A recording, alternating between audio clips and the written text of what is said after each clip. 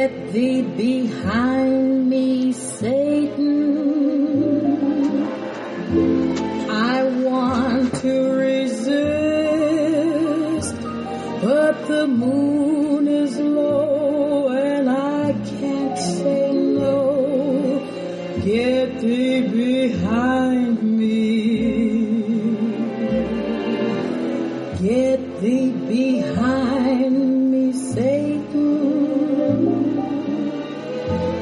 I mustn't be kissed, but the moon is low and I may let go. Get thee behind me. Hello there, everyone out there, and welcome to episode 1. This is the official first episode of Dude and a Monkey. My name is Ian Loring, and as I always will be, I am joined by Mark Foster. Yes, indeed. You know me better as Dude Foster. Indeed, and some might know me better as the monkey with a gun. Whenever I meet people in real life who've seen my Twitter profile, they always seem to say, "Oh, you don't look like your Twitter profile," or "I thought I was expecting a monkey with a gun." So, but anyway, I am taking the reins for this one. Basically, I'm thinking we're probably going to kind of alternate that week on week. So this is episode 1, and actually, I think we've got a variety of content on this week's show that will.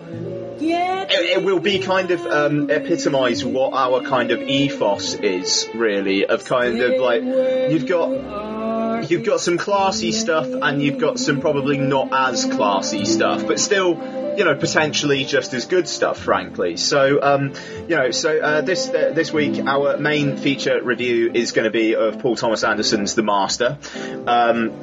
We're then going to get into a discussion topic, and actually, Mark, the discussion topic was your idea, so do you want to let the folks what we're going to be talking about this week? We're going to discuss Twilight and the hoopla regarding why it polarises sort of people so much. You've got the people that really love it and get so much out of it, and then you've got this batch of haters, and we're going to look at what kind of motivates this such hatred for what essentially is a pretty harmless film series that people are getting a lot out of. So why do people hate Twilight so much more than, let's say, people hated the Harry Potter films, for instance? So that's what we're going to kind of look at and discuss sort of our opinions on why we think that this sort of zeitgeist against Twilight is so prevalent out there. Yeah, absolutely. And I think that should be a good one. We're not actually going to review the new Twilight film, even though I have seen it, so maybe I can bring a bit of that into that. But yeah, absolutely, should be a good topic. That we're also going to do our one old, one new feature that we talked about kind of on the introduction show, but we'll kind of get into that again. And we're going to finish. Well, we're going to have some like Twitter questions and things like that, and we're going to end it off with the first part of our marathon, which Paul Thomas Anderson and the work of this director, it's quite something. So we were kind of spitballing ideas because we did actually have one director suggestion, but it came a little bit late from Stuart Barr at Max Wren. So thank you, Stuart. Which we may well do his another day, but we certainly will. Yeah, a brilliant suggestion that. Yeah, absolutely. But I think maybe the fact that the show only just got on iTunes a couple of days before we recorded, maybe the fact it's a new show. We didn't get that many suggestions for the director's marathons, but to be honest, I'm hoping that will change in the future. So I was we were kind of spitballing, and we came upon a mutually agreeable choice. The work of George P. Cosmatos. And we're going to be starting that today with his action film Rambo First Blood Part 2, which prior to about 10 minutes ago I had never seen before. And I know Mark's a massive fan. We'll get into it, but should be a good discussion. So I will just say, you can contact us at dudeandamonkey@gmail.com. You can also tweet us at dudeandamonkey. And I think that's probably it. So any feedback, any suggestions about the show, any just feedback about the show, please email or tweet us. But I think, aside from that, without further ado, anything else to say, Mark? Or no, just if you like the show, then obviously please sort of give us some iTunes reviews, because that gives us more sort of scope out there, and then more people will start to like us, and it'll inflate our egos even more. Absolutely. Not that they need inflating. And also, I will say, we haven't had it just yet, but hopefully by the time this is up, we might have. Thank you very much to Noel Miller, who has contributed the artwork for the podcast to us. So thank you, Noel, even though at this point in time we haven't had it yet. But that's not a criticism, it's just a thank you. It's just weird thanking him for something that we haven't had yet. Does that make sense? I'm sure it will kick balls. Yeah, I'm sure it'll be fucking brilliant too. So, right, okay, we'll cut off the introduction there, and when we come back, we'll be getting into The Master.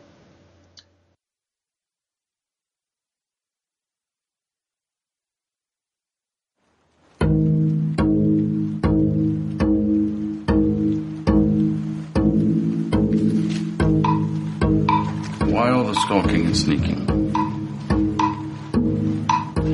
You've wandered from the proper path, haven't you? The problems you have. I don't have any problems. I don't know what I told you, but if you have work for me to do, I can do it. You seem so familiar to me. What do you do? I am a writer, a doctor, a nuclear physicist, a theoretical philosopher. But above all, I am a man. Hopelessly inquisitive man, just like you. He's been writing all night. You seem to inspire something in him. Yeah. Do you linger at bus stations for pleasure? Do you get muscle spasms for no reason? Do you pass failures by? You are an everlasting spirit, Freddy. I don't believe you. Would you like to be told what to do, behavior, or rat? You find it. Your life has never stopped. Easy to be fair. By and by scientific. It's always been. Yo, you're making this usually up. truthful to us. Now you're unpredictable. I know you're trying to calm me down, but just say something that's true!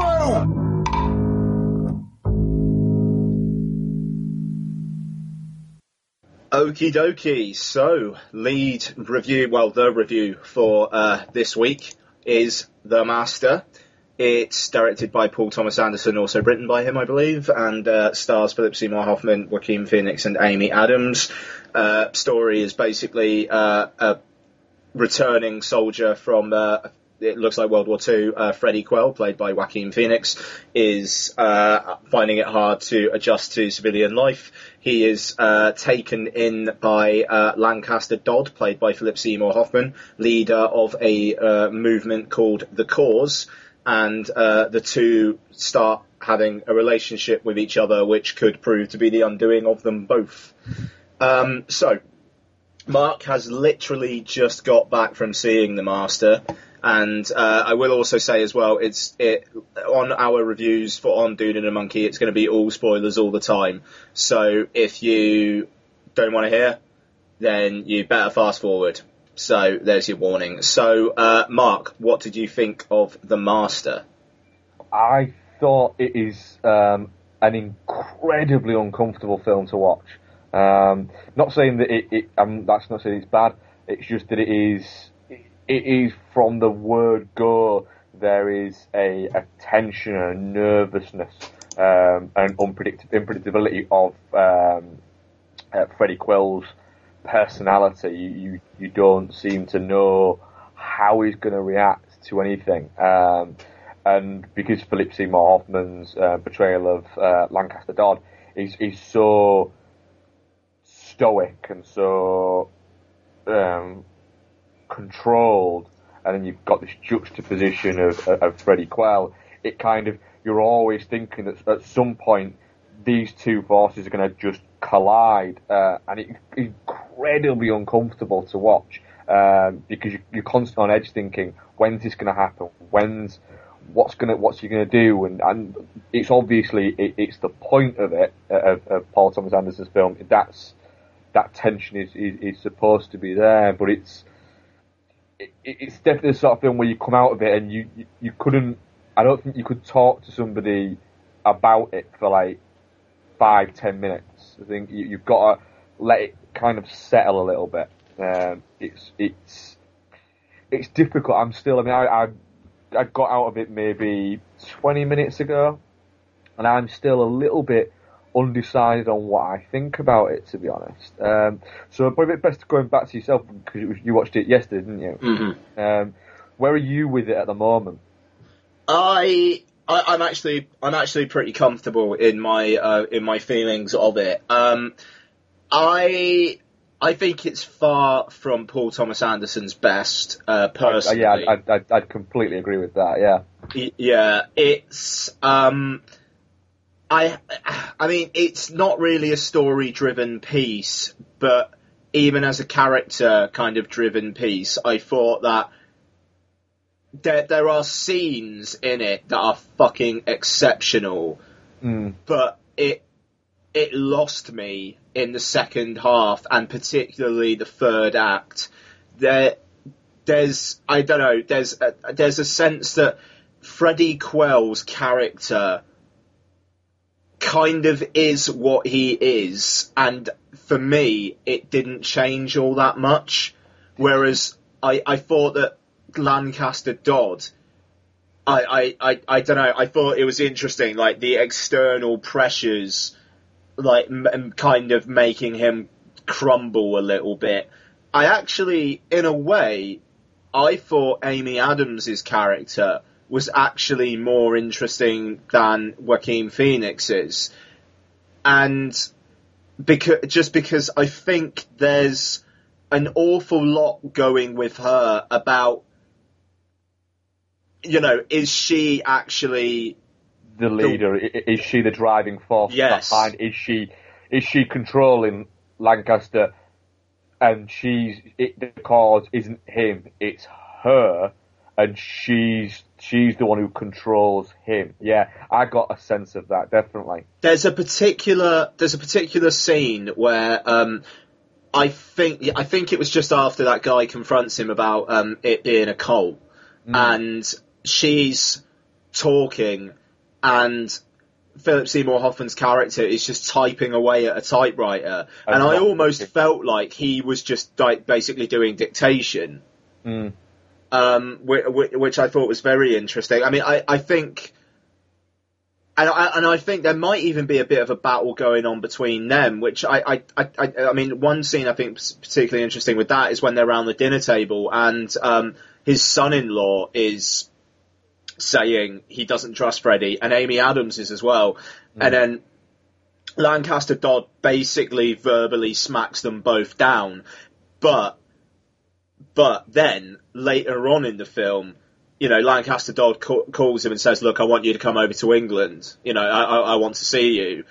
And that's almost like he's doing it behind Amy Adams' back. And then when he gets there, she's there. And straight away, it's just like, you never even feel like Philip Seymour Hoffman was going to give him a chance. No, it was very much like that. I think I agree. I think with Paul Thomas Anderson, he set the bar so high for himself now that even this film, which I think is an exceptional film, you've got. I think at first you look at what was not wrong with it, but what was not right with it, and then you look at what was right with it. I agree with you, it was incredibly meandering. It was like Philip Seymour Hoffman, Paul Thomas Anderson had an idea, but he didn't have a story. And then he's tried to build a story around this idea, but not quite being able to fully accomplish that, or to accomplish it, but the problem is the story isn't as good as the idea behind it all. And I think that at points that came across because it doesn't kind of zip along. It has a point where you kind of are going, right, I got the feeling where he didn't know where it was going, and so there was bits just going where it was like, I'm getting there, wait a minute, I've got an idea, bang, go there, that's where it's going to go. And I got that feeling a couple of times that it was reaching for something that it didn't quite know what it was reaching for. It was very Malick in tone at points as well, where it seemed to drift a little bit. Yeah, and I mean, in some ways, I like the drifting, like particularly kind of towards the start, where it's like you're watching Joaquin Phoenix just kind of like milling around and kind of like getting into jobs and and then getting out of jobs and that kind of thing. Like but I think and particularly it is the third act for me. It's when it's like Freddy is basically acting as a bodyguard or something and just like beating people up. It's alternatively he's beating up those who go against Dodd, but at the same time having a pop at Dodd for being a bullshit artist. And it kind of like, it all just, even if it wasn't in dialogue, but just in tone, it kind of felt like it was going from one to the other, one to the other, one to the other, for like a solid 20-25 minutes. And I will say, like, the entire England section, to be honest, I could have done without. Yeah, I don't see why it needed to be in England. It just seemed like it took me back a little bit. I was like, what? Why? I think we're to assume that he's basically been run out of. Fled, yeah. I could see that, but then it seemed like a little bit of a misstep that that he'd basically amassed what would be a complete school in England in what only seemed like it could be a couple of months. Yeah. Seems a little bit far-reaching. I think the one sort of the relationship that I would like to have seen developed a little bit more was between Freddy and the son, Val. Yeah. I got the feeling there was something there that could have been made bigger. Because his last big moment is basically the bit where he says, he's just making this all up as he goes along, don't you? And then he's around, but like I think it's, and even though I know that's got to be a solid 40 minutes before the end of the film. Yeah, and that's the moment where Freddy kind of gets angry with him, but he's not getting angry with him because of what he's saying. He's getting angry with him because he's starting to realise that he's right. That he's right, yeah, totally. And then you've got this internal thing of, but he's angry with Lancaster because he knows that he's bullshitting, but he also knows that Lancaster is the only person who treats him like a person, and who seems to be. There's a point where where Lancaster basically says to him, "I'm your only friend." Yeah, and I think Freddy knows that, and there's points where you're watching it where you keep expecting Freddy to turn on Lancaster, and he doesn't, and that's where I think the uncomfortableness constantly comes from it, and you keep expecting him to lash out at him, and he doesn't, and it was very interesting. But yeah, I agree with the Amy Adams thing. She's so calculated in it, a very kind of Lady Macbeth kind of vibe to it. Mm-hmm. That was very good. I don't know. I get the feeling that either there's too much and there isn't enough for there to be a full story there, or also as well, I was watching it at points thinking this feels like a mini series rather than a film. Sure. It feels like this could have been 6-hour episodes or 3-hour episodes. It could have been longer. There could have been more to it and more to flesh it out. But I also, at the same time, got the feeling like at points it didn't quite know where it was going. I think that's most epitomised by Freddie Quell, He starts off as being like a fixated on sex drunk, and he ends the film as a fixated on sex drunk. Yeah, he doesn't get anywhere, which I suppose is could be part of the point of it, is that, you know, he went through all the processing of the cause and went through all that, and at the end of the day, he ended up exactly where he was. I mean, literally, that last shot is exactly where he was, you know, and I'm sure that's more just a kind of a thematic idea. But I don't know. It just, considering the fact that, like, because I read and heard reviews where people were like, look, there's not a lot of story to it. It is a character piece. It's like, okay, that's fine. It is a character piece, but it's a little bit, for me anyway, it's a little bit of a fail as a character piece, because there's nothing really, like, Joaquin Phoenix, he's very, very, very, very good. And in a lesser actor's hands, I think the overall effect of the film would have been lessened. But there's not much to Freddie Quell. There's not much. There's no arc to either to Freddie Quell. I don't think there's a steady arc to Lancaster Dodd, but I don't think there's a big arc to him. And that's the thing. I think it very much. It's not so much of a character study. It's so much as these are these people. Yeah. This is what has happened. This is where what they've done end. And it's the thing is there's a lot of very good things in this film. It's an incredible looking film, and it's an incredibly atmospheric film. And like you say, there are some magnificent singular scenes in it. The main standout ones being the first processing scene. That was fantastic. But I do think that when it goes to the flashback, I suppose, that kind of took me out of it a little bit.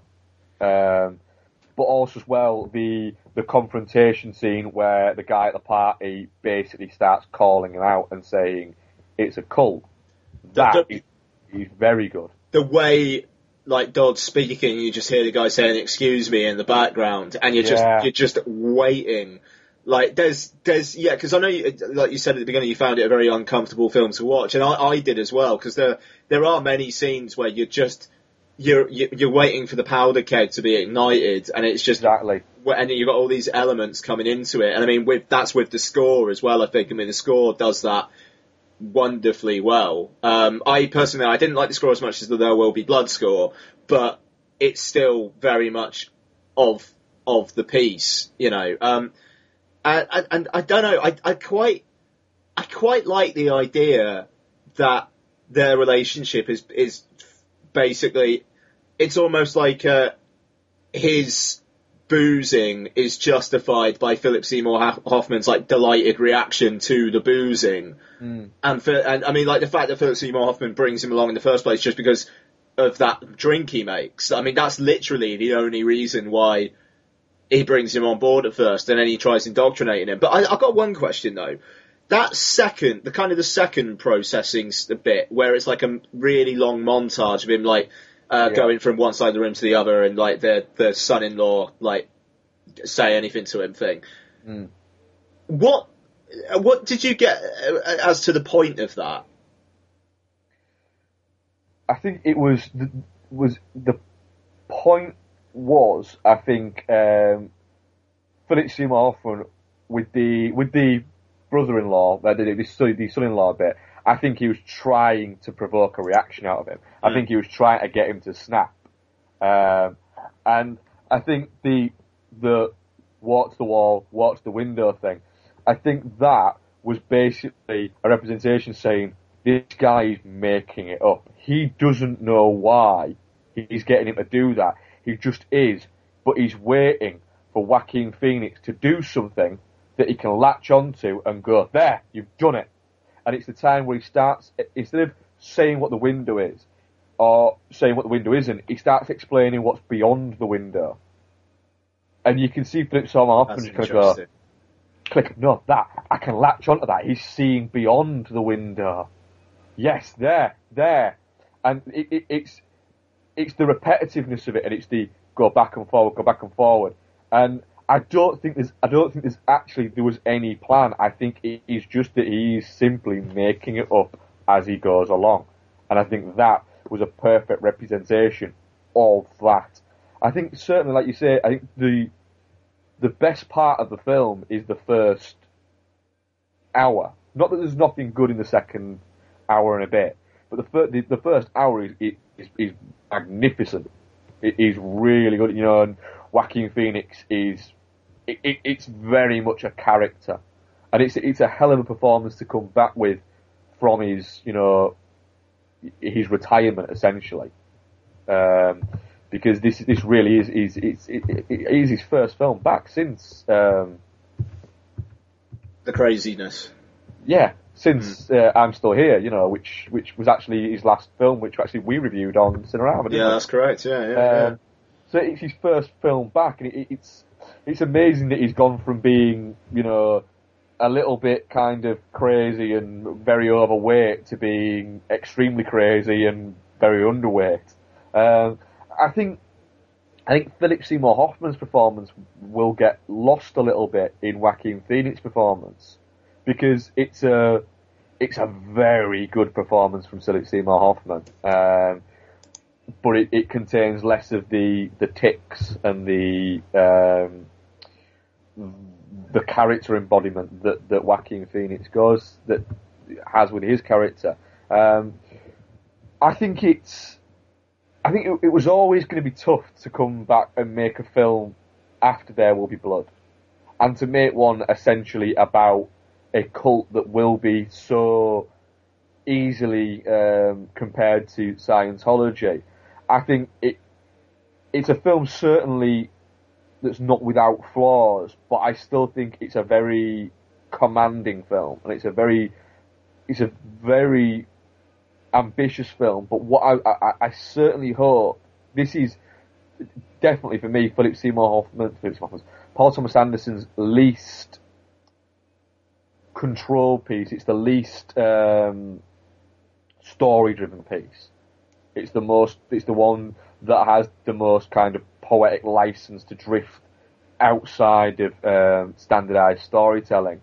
And what I very much hope is that whatever he does next, he goes back to a more story-driven piece and doesn't flit off into this very, very well done but very indulgent Malick-esque way of filmmaking.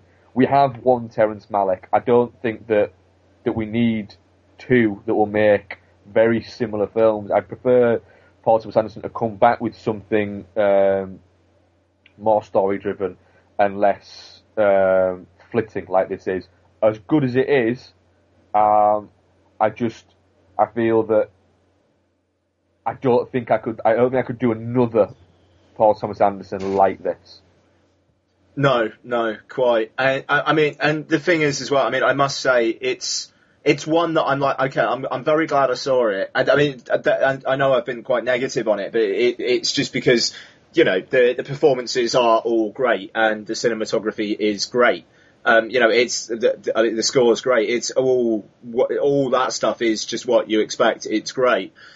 But it is, to be honest, for me, I mean, maybe Sydney aside, it might be my lowest ranking effort from him, to be honest, because nothing ever really gut punched me, and there's always a moment, whether it's a visual or like a scene or something, that always just, like with his work, that makes me think, fuck me, wow. And I didn't quite get that with this. But I'm still like a solid 4 out of 5. I think I'm exactly the same place.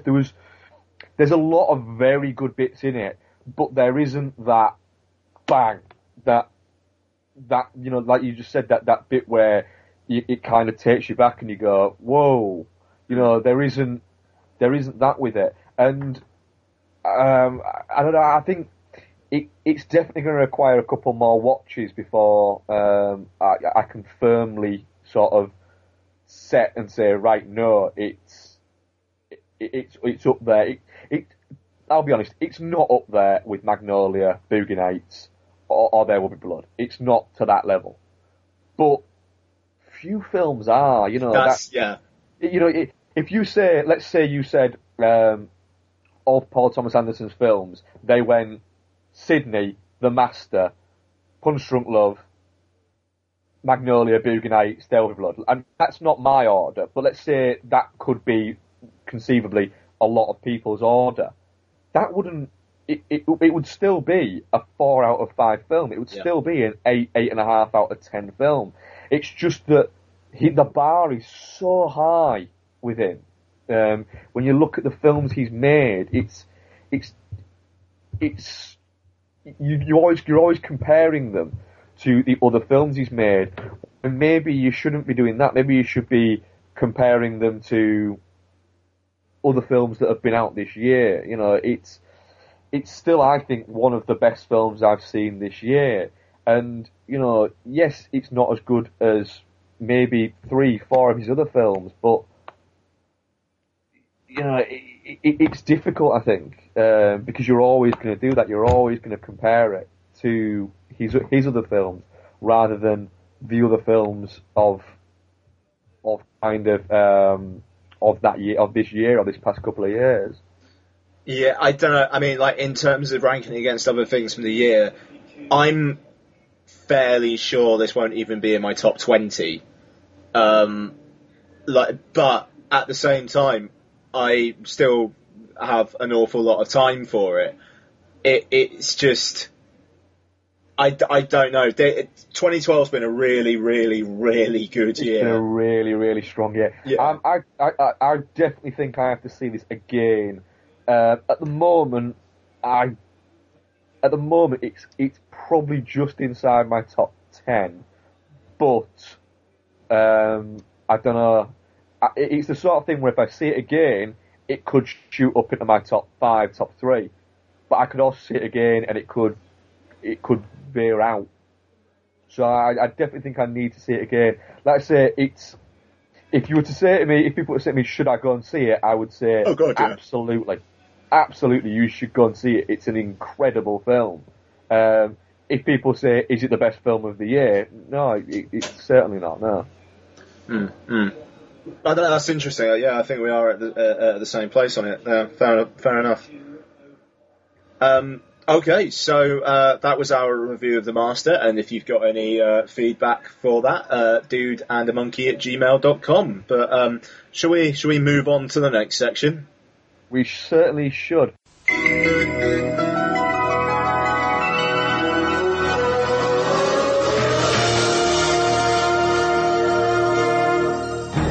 It was a childhood corrupted by endless hours of VHS rentals. For sake, the minute shit, you'd love it. In his most formative years, he had seen it all. I can handle anything. Action. Karate is not to be used aggressively. But if I have no other choice. Horror.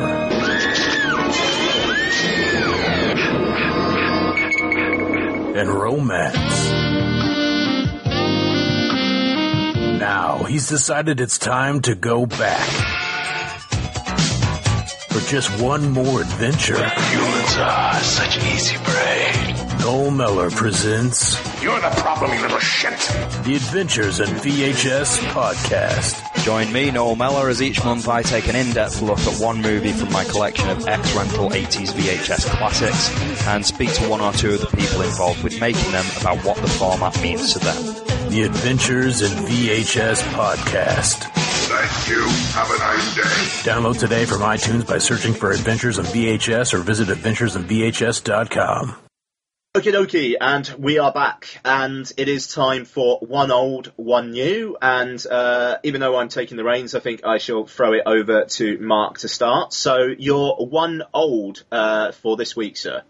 My One Old follows a theme from the movie we've just talked about. I've decided to revisit Paul Thomas Anderson's Boogie Nights from 1997. This was, I think, like many, the first film that I sort of watched of Paul Thomas Anderson's, despite the fact that it actually being his second feature with Sydney, aka Hard 8, being his first. But I thought I'd give Boogie Nights a rewatch. It's been, it's been a couple of years since I last watched it, and I spent, from 1997 to probably 2000, I must have watched it 10 times. So it's been a long time since I watched it. And what sort of first sort of grabs me about Boogie Nights, and the first thing I noticed, because it's often strange watching films as you get older that you watched and appreciated when you were sort of in your late teens. I mean, I was sort of 15 when this came out, so I was sort of mid-teens then.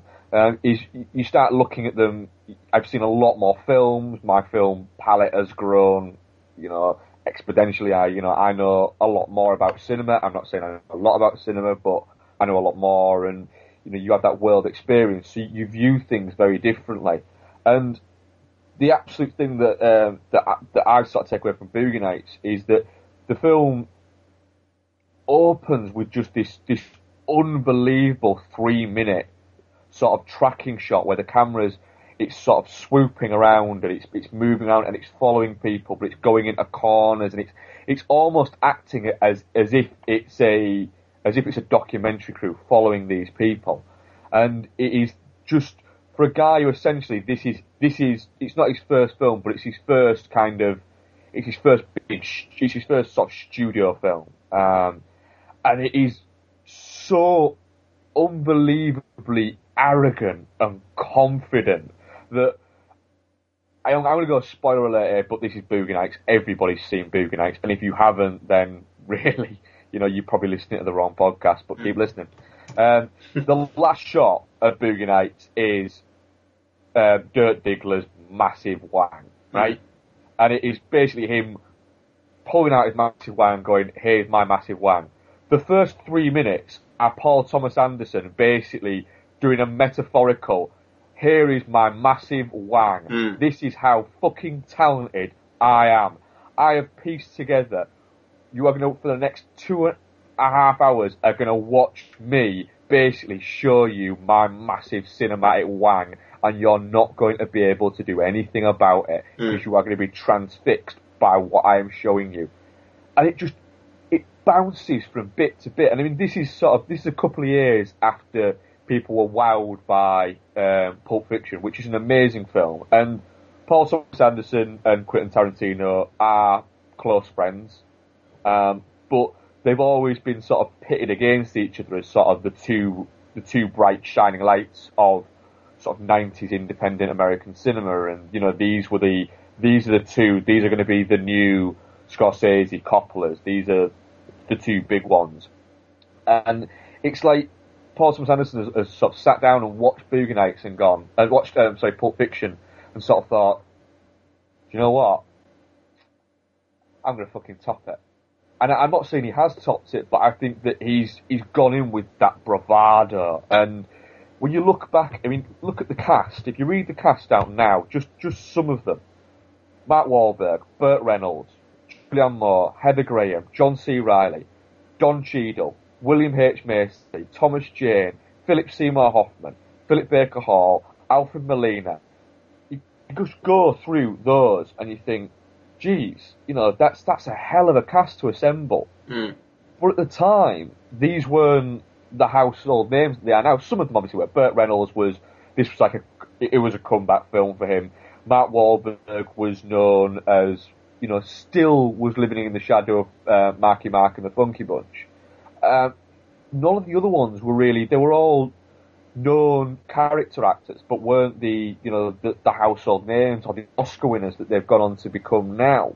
And, Paul Thomas Anderson, I was obviously sat there and gone, that she works for that and that person works for that. And he basically has managed to cherry pick this amazing talent that was, at the time, was jobbing around doing the odd film, but was mostly sort of doing the underground New York sort of theatre scene, and has pieced them together to do a film which is so even when you look back now, you look back and you think, God, I can't believe he managed to make this film. It is so on the edge of being an NC-17. It's untrue, but you've got Mark Wahlberg is exceptional, but Burt Reynolds is just, going back and looking at it, he's magnificent. The way he takes on, and he takes him on as this, he becomes like a father figure to him. And when you see the bits where he gets angry with him, it's fatherly anger. And then the last sort of, where he walks back into the room to sort of say to him, I need your help. I fucked up. I need your help. It's not a, no. There's a fatherly thing. All he wanted him to do was ask for his help. Yeah, it doesn't go down the kind of expected avenue with that way. Like, you think Burt Reynolds is just trying to take advantage of him or anything like that. He genuinely loves him. Yeah, and it's the same with Julianne Moore. I think she genuinely loves him as a son. But the strange thing is the way that the only way she can show that affection is sexually. Yeah. So it's a little bit strange. I found that relationship a little bit strange, because she sees him and talks about him as being her son. Like she feels as if he's her son. But she doesn't just. There isn't just a sexual relationship there as on a professional level. There is on a personal level. There's no relationship there, but they do become intimate on a non-film level as well. And then you've just got so many layers. There's the whole John C. Reilly is basically, he's the comedic relief for the film. There's stuff like constantly trying to get, tell Dirt that, oh yeah, he did that really well, but you should have done it like this, and he is a bumbling character that he now plays in comedies, but he played it in this film. Don Cheadle, you go back at it, and it's still his finest hour, and I still claim that Don Cheadle is this film is how he's had a career, because he was very good in this, and he's delivered so much crap since it. But yeah, I mean, what are your thoughts on Bill Gates? I mean, I went back to it and I loved it going back into it, but I think I love it even more now, to be honest. I just think it's such a strong film. It has a dip for maybe 5-10 minutes where it just goes, where you think, do you know what, it's got a little bit too long, and then it pulls it straight back out again. You think that you're gonna start going, do you know what, I want it to finish now. And it just managed to pull itself out. So I think it's a strong 9 out of 10 for me. Yeah, that's interesting. I'm gonna guess where the dip is, because I think I'm okay with it. But the bit I think you're referring to is that kind of like around the montage where everybody's getting a bit desperate and fucked up. Like Wahlberg's like trying to get those recordings, and it's like intercut, and like Julianne Moore and Heather Graham are like doing all the coke and kind of like talking and like about like being like, can I call you mum, and like things like that. Is it that bit, or? Yes. Yeah. Yeah, it is exact that bit. I don't think that bit's bad, but I think that's just where it dips. But it wouldn't surprise me if Paul Thomas Anderson wanted it to dip there. If it was a choice where he wanted you to start going, right, no, I want something to happen, I want it to go now. Because then you have the big Alfred Molina bang, and then it finishes, and you go, whoa, the dip's usually in the middle of a film, not right at the end. Yeah. Oh yeah, because it is basically the Alfred Molina bit, and then it's Mark Wahlberg asking for help, and then it's basically the end of the film, isn't it? Yeah, essentially, yeah, and it just kind of, it does kind of creep up on you a little bit. But even for a film that long to hold you completely up until maybe 2 hours, 10 minutes into it is pretty impressive. Yeah, no, absolutely. Yeah, I mean, I'm a massive fan of Boogie Nights. I rewatched it maybe about a month or two ago, and yeah, it holds up magnificently well. I mean, I will say, I agree with it being very, very confident and in a way arrogant, but I do think the criticisms of Paul Thomas Anderson just aping other filmmakers a little bit too much is, if any of his films, because obviously Magnolia gets compared to Shortcuts a lot, and it was basically PTA being Robert Altman, and this one is PTA being Martin Scorsese, whereas his later films it is him being him, but at the same time, it's also just incredibly entertaining, and it often manages to be entertaining in scenes where it shouldn't be. It should be tense or upsetting. I mean, the fireworks scene is a perfect example of that. It is very, very, very funny, but at the same time, the fact that these guys have gone to this level, it is very, very upsetting. I mean, there are obviously moments where it does just get straight up upsetting. I mean, obviously, Mark Wahlberg being beaten up and that whole kind of the bong on the soundtrack, and it just, as it gets more and more desperate, and Heather Graham and Burt Reynolds in that limo, and the kid from her school, the way she plays that is sensational. And I think you kind of watch this and you look at Burt Reynolds and you think, God, he seems to be his own worst enemy in terms of general, because he's so good in this. I think a lot of the time, when you go back to these films, you can sort of, it gets lost in sort of hyperbole, and it gets lost in itself, and it becomes more about people saying how good somebody is in something rather than them actually being that good in something. And I was sort of thinking possibly that could end up being my thoughts, my worry, that I go back and go, actually, yeah, Reynolds is good, but he's not as good as I remember him being. But it turned out that he was actually so much better in it than I remember him being. He's fantastic in this film. Yeah, no, absolutely. And I don't know, the fact he actually came out and kind of shit all over it after it came out, saying that he thought it was going to be terrible and whatnot. But I don't know, just. He didn't get on with Paul Thomas Anderson, did he? No, yeah, which I think he must be one of a few, because I think you can always tell if a director's not a good person by if people return to work with them.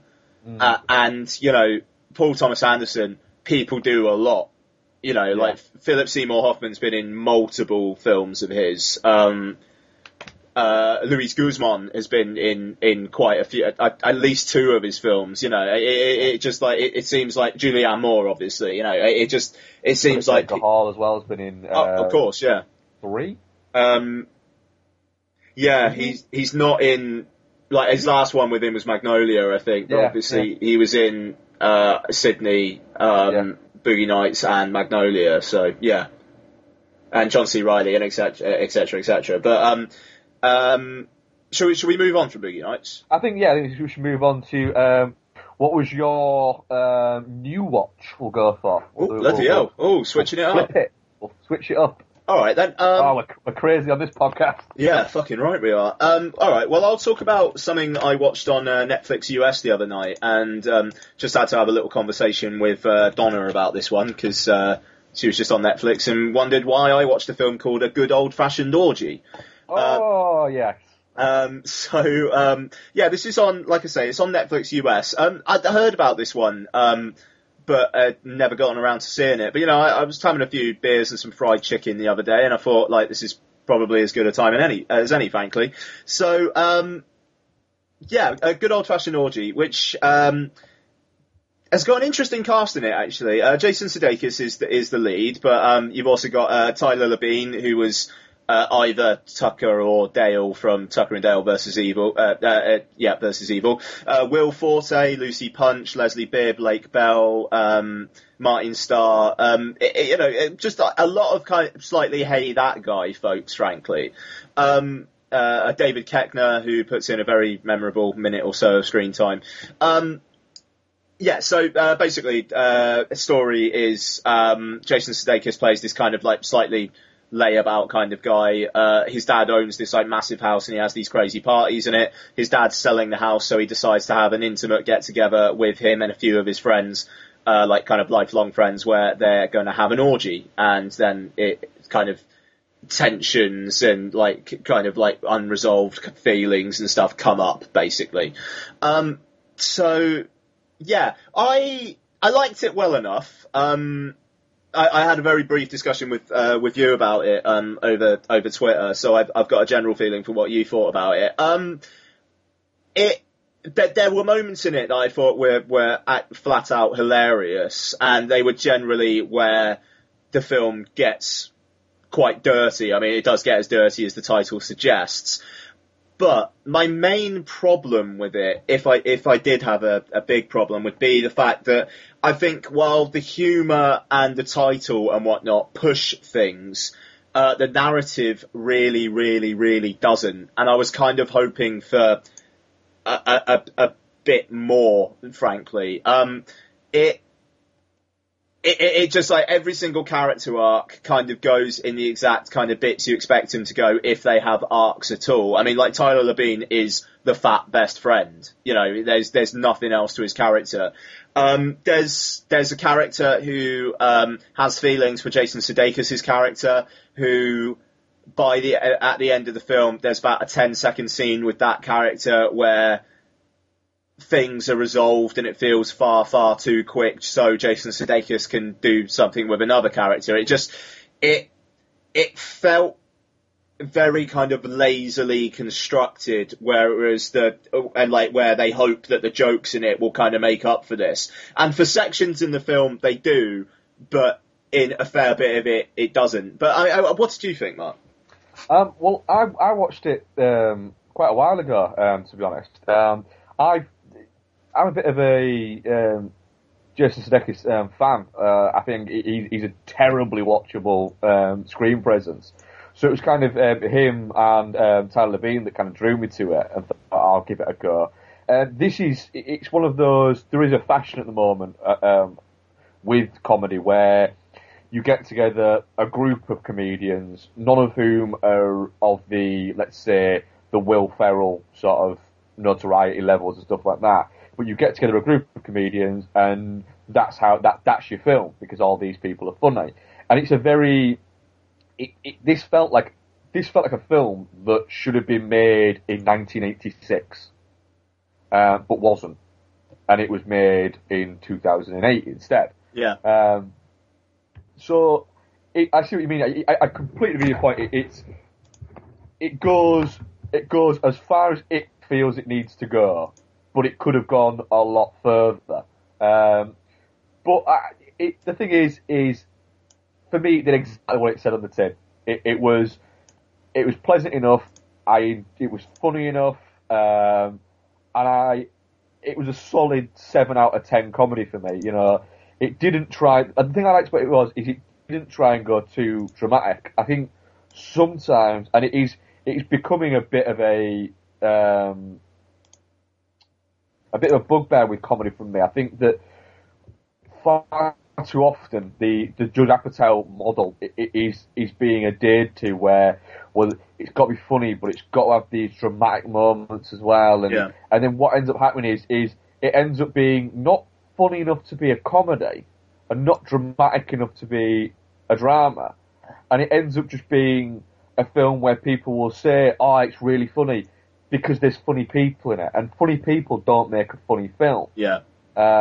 And that a lot of times happens. And then you're usually left with hoping that Paul Rudd is going to manage to take you through a film just by the fact that he's a nice guy.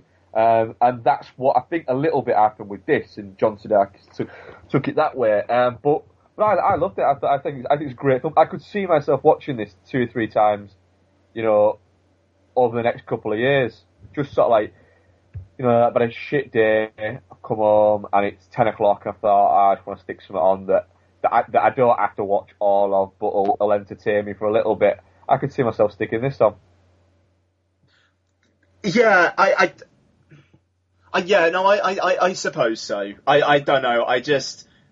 I thought it was very, very throwaway. It's hugely throwaway, definitely, yeah. But I mean, while it was on, it was fine. Yeah, but I'm terrible for rewatching. I have like comfort films that I rewatch that I possibly don't even watch. I possibly just have on while I'm doing something. I'm a twat for that, and I think this might end up sort of going into being one of those films. Fair enough.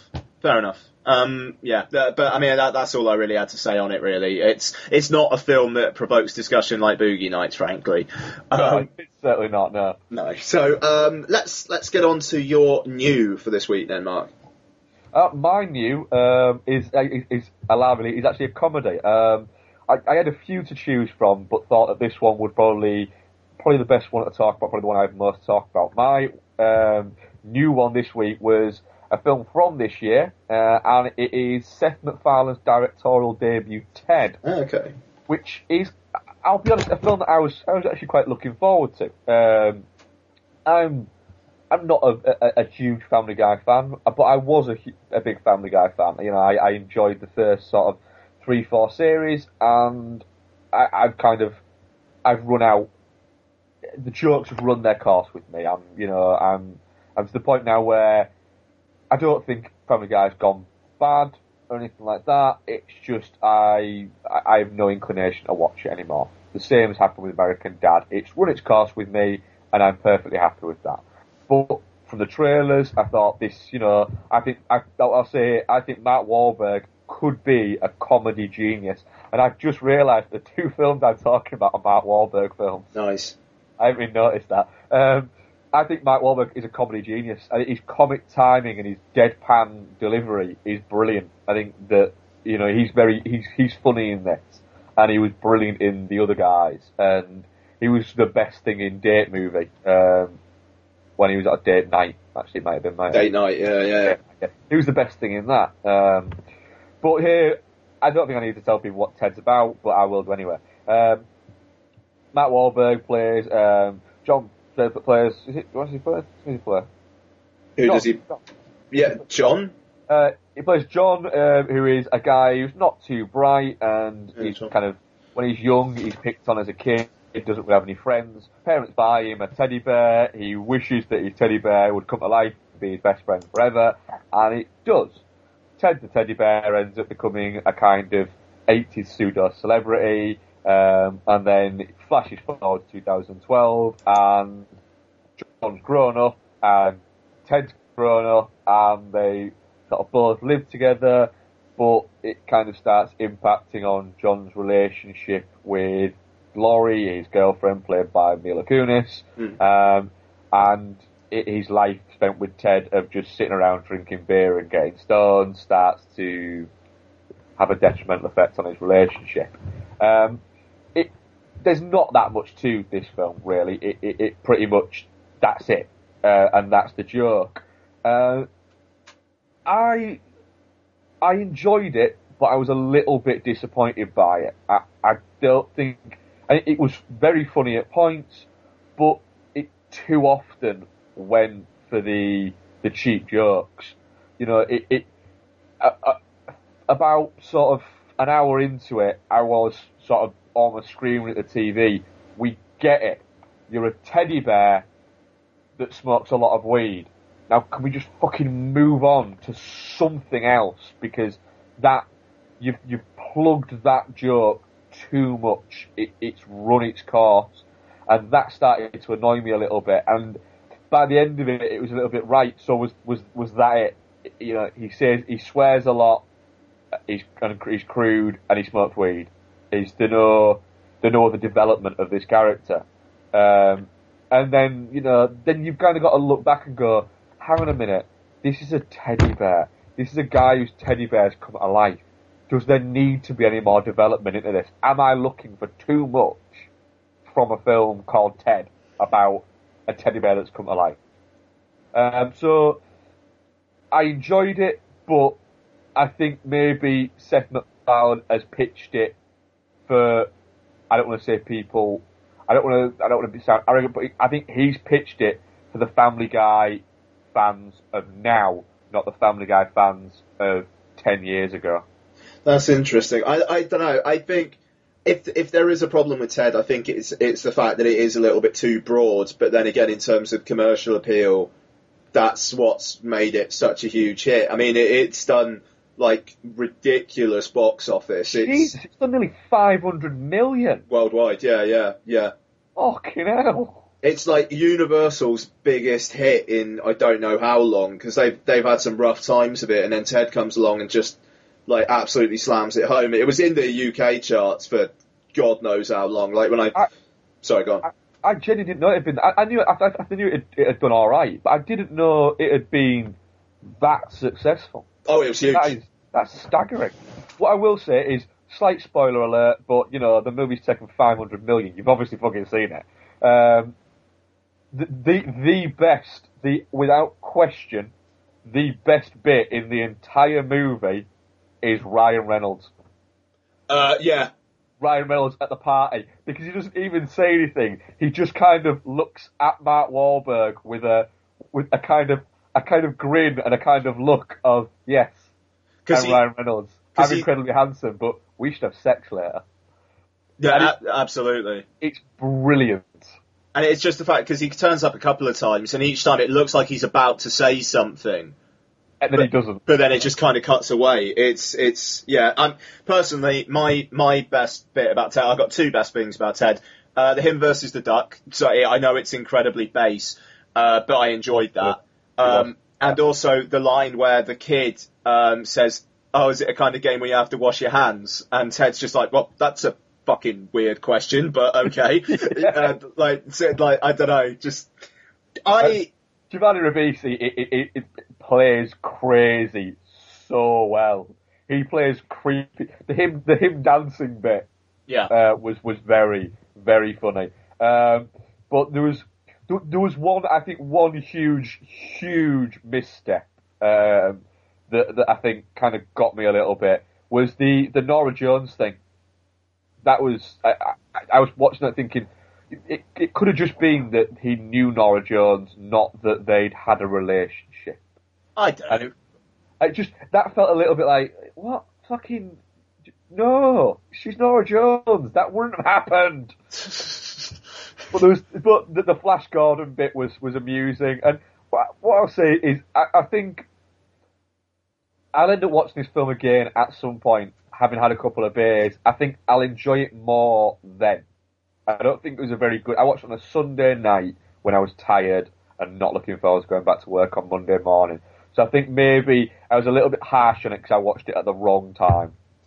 I'm gonna watch it again before the end of the year. I mean, I will say I saw it at kind of like a word of mouth free screening, and there were a lot of people who I thought were probably laughing too much, and that kind of thing annoys me. Like people laughing because they think they should be laughing. Rather than actually laughing because something's funny. Yeah, exactly. So I'm gonna watch it before the end of the rewatch it before the end of the year. But I personally I had a solid time with Ted. Cool. Right. So, what was your rewatch? Your old.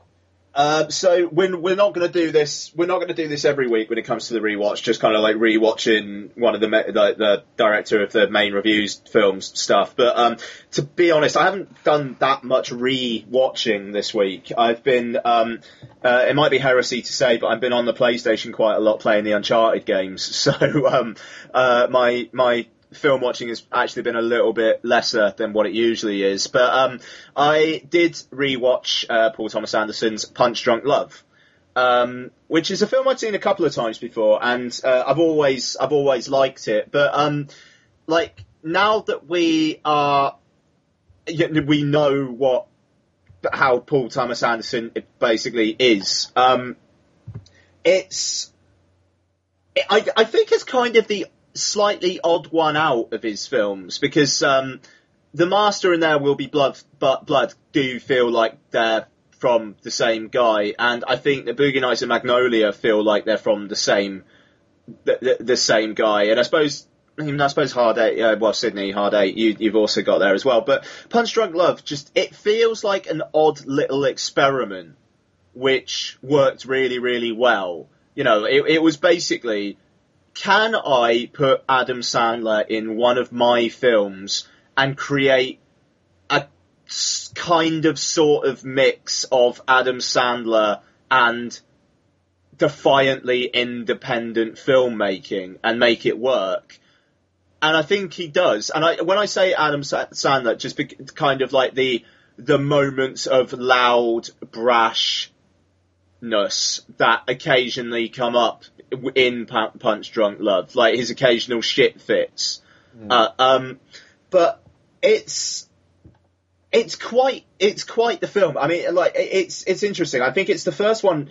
I will say one part in which it does feel like the work of the guy who did There Will Be Blood and The Master is in the soundtrack. Like, I was watching it in the front room and Donna was in here in the spare room where I usually record, and she came in at one point. She was like, I've only seen a couple of minutes of this guy's films, but does he always have like soundtracks that are really annoying?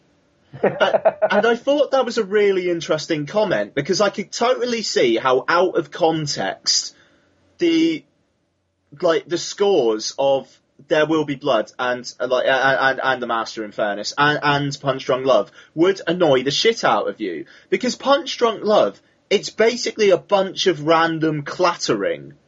But the thing is, it's basically, I think, and I don't know whether this is kind of like a thought that's widely held, I haven't looked into it, but the score in Punch Drunk Love basically feels like the noise that is going on inside of Adam Sandler's character's head. It's just, it's clattering and it's busy and it's kind of all over the place. But every now and then, like when he's with the harpsichord or when he's with Emily Watson's character, it's a bit more peaceful, you know. And there are moments of kind of non-score music, like that "He Needs Me" song that's kind of used in the trailer as well. That's kind of during a key point where he runs off to try and find her, and he kind of flies to Hawaii to try and find her, and that song's playing. So it kind of it's kind of like a schizophrenic kind of like score, like oral landscape, which befits his character. I don't know, which I think is really interesting. But I mean, it also looks fantastic. It's not out on Blu-ray yet, but Netflix US has it in HD and 5.1, and I mean, it looks great, and the sound from like the rear channels is really interesting as well. And you know, the scores, not the score, the cast is really interesting. I mean, like Philip Seymour Hoffman is basically an extended cameo, but he's fantastic. And the kind of the scene where they confront each other, the say it's that's that. You know, and like he, Adam Sandler's coming out, and then Philip Seymour Hoffman kind of chews him out. And then, like, Adam Sandler's just like, you fucking what the fuck? And Philip Seymour Hoffman just goes, that's that! And then just runs off. It's great. It's a really, really idiosyncratic, like, individual piece of work. And it's the way I'm talking about it kind of makes it sound like it might be a bit pretentious, but I don't think it is. It's a really, really odd character study with a bunch of surreal elements fixed in there, but then at the centre of it, you've got Adam Sandler, who's fantastic, and Emily Watson, who like there's a kind of quietly heartbreaking kind of notion to her character about like she just wants him to love her, which I think is beautiful. Yeah, I mean, what do you think? I'll be honest, Punch Drunk Love, I've only actually seen it once, which I'm going to rectify because I think I'm going to watch it tonight, to be honest. And I loved it when I watched it. I don't know why I've only watched it once. Not sure if I watched it twice. I watched it in the cinema and I watched it when I first got the DVD. It's a great film. It certainly feels like Paul Thomas Anderson has put some reins upon himself. Not a studio has put reins upon him, but he's gone, right, no, I want to make a film with Adam Sandler. And this was it. He wanted to make a film with Adam Sandler. And he's going, I want to make a film with Adam Sandler, and I want it to be dramatic, but I still want it to be funny. I still want it to be an Adam Sandler film. And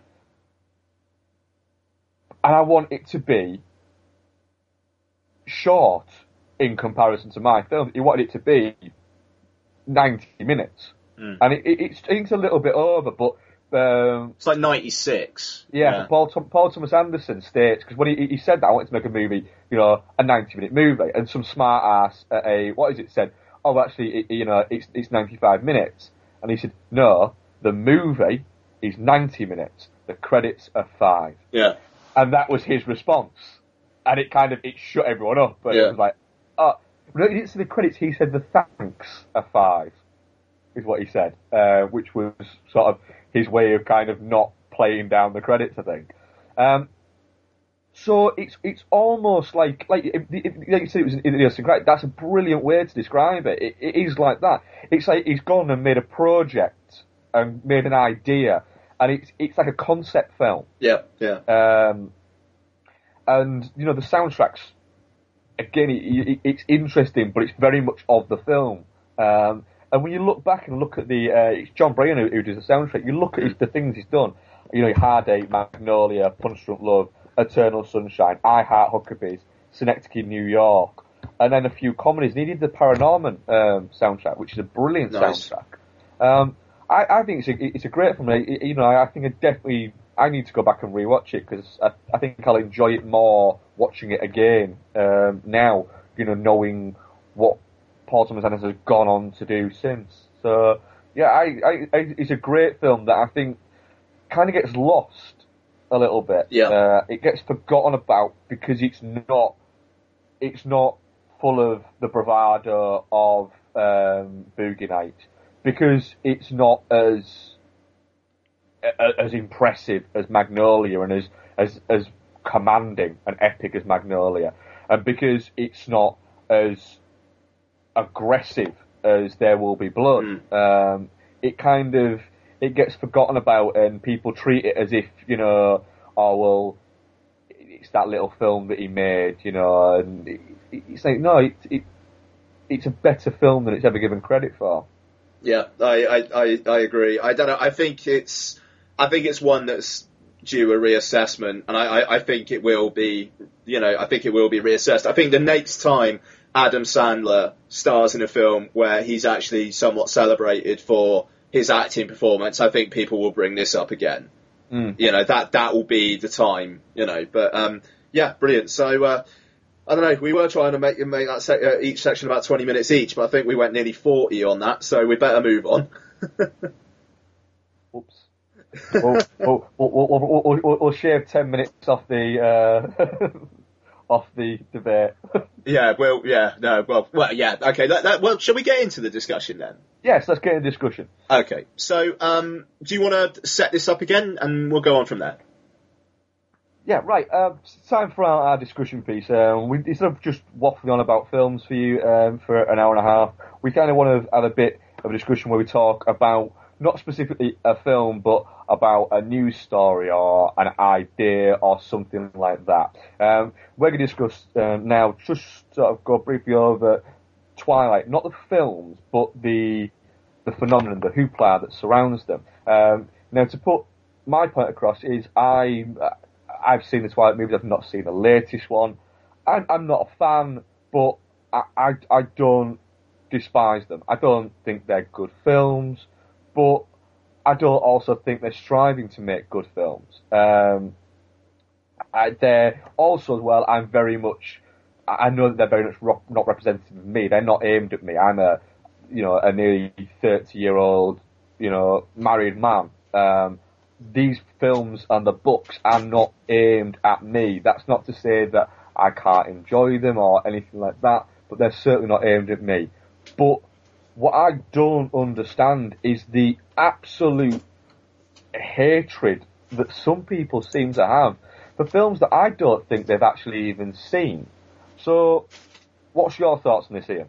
Yeah, I mean, it's interesting. I mean, the whole Twilight thing. I mean, I think the key reason why the internet seems to not like Twilight is because a lot of like the movie blogosphere and whatnot, or at least the people who react to the movie blogosphere. I don't think it's necessarily the people who actually write, but the people who react are, I think, generally, it might be a bit of a generalisation, but kind of emotionally stunted and can't quite figure out that there are some films that aren't for them, and so they immediately backlash. I think it's interesting. I think that the kind of place where Twilight sits in terms of film is more generally regarded as more positive now than it was a few years back, because I think it's safe to say the first Twilight film looks like a TV pilot and it kind of feels like a TV pilot. And you've then got the second film, which genuinely was one of the worst films of that year. The second Twilight film, and I think the reason for that is the director is either Chris or Paul Weitz, I can never remember. But I think that, was it Chris, was it? The director, I think, was the only director of any of the films in the franchise who talked down to the audience, who actually thought the audience were kind of drooling, like just lapping up whatever melancholic bollocks he could provide them. And so he did seem to play to the stereotype of Twilight rather than to the actual what was actually going on. It wouldn't surprise me is if he actually never read the books, just got his assistants to read them, and then just give him the gist. Yeah, because like Catherine Hardwicke, even though like the film, I thought the cinematography in the first one is fucking brutal. Catherine Hardwicke cared. She obviously cared, and I don't think the film's good. But a lot of that, I think, is actually down to production value, like I think I've already said. But yeah, Chris Weitz. I mean, like the one scene I remember from New Moon is where literally it's made to appear that Bella sits in a chair and looks depressed for a solid year. Like it spins around as the seasons change. Yeah, and like it looks like she hasn't, and it's terrible. It's really, really bad, and it feels like it's Chris Weitz saying, well, this is how young girls think because they're all fucking idiots. Whereas David Slade, who got a lot of shit when he took on Eclipse because he was quoted as saying, I would never get involved in a Twilight movie. But what he did, and I think Bill Condon kind of took it on from there, was I think he played into the more nutty elements of the books and also made it more cinematic, you know. And I mean, like that there are moments in Eclipse that are genuinely good, solid action beats, and then Bill Condon just like gave it it went in for the nuttiness, but also just, you know, gave it the production value. Worked with Guillermo Navarro on the photography. You know, got Carter Burwell, who scored the first film, and like made it feel more of a part. And Breaking Dawn Part 2 is, I mean, I know we weren't going to talk about the films, but Breaking Dawn Part 2 is the best of the franchise. I would still only give it a 3 out of 5, but a 3 out of 5 is more of a recommend than it's not. Oh yeah, definitely, certainly. The thing is. I think what I seem to see is let's be honest, the filmosphere of the blonde community and that community, it is a very kind of male dominated sort of community. I'm not saying that it's that women aren't allowed in it or their opinions are as valid or anything like that. That's not what I mean. What I'm saying is a lot of the time it is guys between the ages, usually of around sort of mid-20s to mid-40s. There's that swing. You know, that is the bulk of them. And I think there was a little bit of, you say with the Chris Weitz thing, you know, he's a terrible director. That's not just that he made a bad Twilight movie. He's made he's made a few bad movies. He's not really made a great movie. The only great movie he's made is American Pie, which you could argue that Paul maybe had more to do with that than he did. But it seems to be that people seem to be angry that teenage girls were enjoying these movies. And that just seems really kind of strange to me. You know, for me, cinema should be for everything. There should be films out there for everybody. You know, cinema isn't just for me and my friends. It's for people. You know, there should be movies out there for people. Stuff like Best Man Hotel for people who are above a certain age. There should be movies like that. There should be movies like Twilight. There should be kids' movies. And the one thing that those movies shouldn't do, no matter which ones they are, is talk down to people. Yeah. You know, kids' movies shouldn't talk down to kids. And a lot of them do. And that's why a lot of them piss me off. But the Twilight movies, they don't. They give the audience what they want. And the thing is if you don't like it and you don't want to see them or talk about them, just don't. It's as simple as that.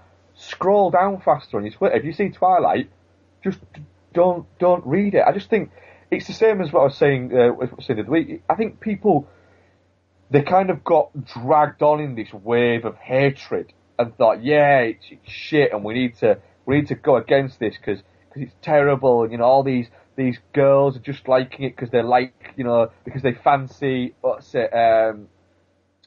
Pattinson and Taylor Lautner. And Taylor Lautner's a shit actor. Yes, Taylor Lautner's a shit actor, but for God's sake, you know, there is a small community of us that like the films of Jean-Claude Van Damme. Yeah.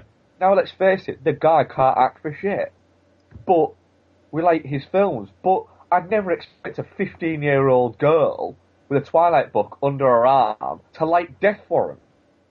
Yeah, exactly. So why, you know, we need to remember that cinema, you know, is for everybody, and it's all out there. And just because a certain select group of us don't like these films or don't see the relevance of these films doesn't mean to say that there isn't a large group out there, and there is a fucking huge group out there, because Breaking Dawn Part 1 made a lot of money. I just think that people need to just allow cinema to be for everybody and just calm down a little bit. And, you know, instead of spending your time bitching about Twilight, why not spend it talking about something more positive? It seems to be we seem to be hitting this wave of negativity at the moment, and it just needs to kind of balance off a little bit, and we need to kind of get back to why we love cinema, not to why we hate the idea of cinema. It's not even that people hate the films, it's people hate the actual idea of the films. Yeah, no, absolutely. I mean, I think the point you made earlier on about the fact that people just probably haven't even watched it is incredibly valid as well. But I mean, I think maybe what's kind of turning the tide on the Twilight films slightly, at least I don't feel as much hate out there for it as a couple of years ago. I don't at all, no. It's just the films have gotten better. That's the thing. Like, if anyone was ragging on New Moon because it was a shit film, I'd be like, yeah, alright, fair enough. You know, I mean, Breaking Dawn Part 1 is not a good film, but it's not a bad film. No, it's not terrible, you know. And I think they are pushing. I think in a way, like the Twilight films have done an awful lot to push some boundaries as well.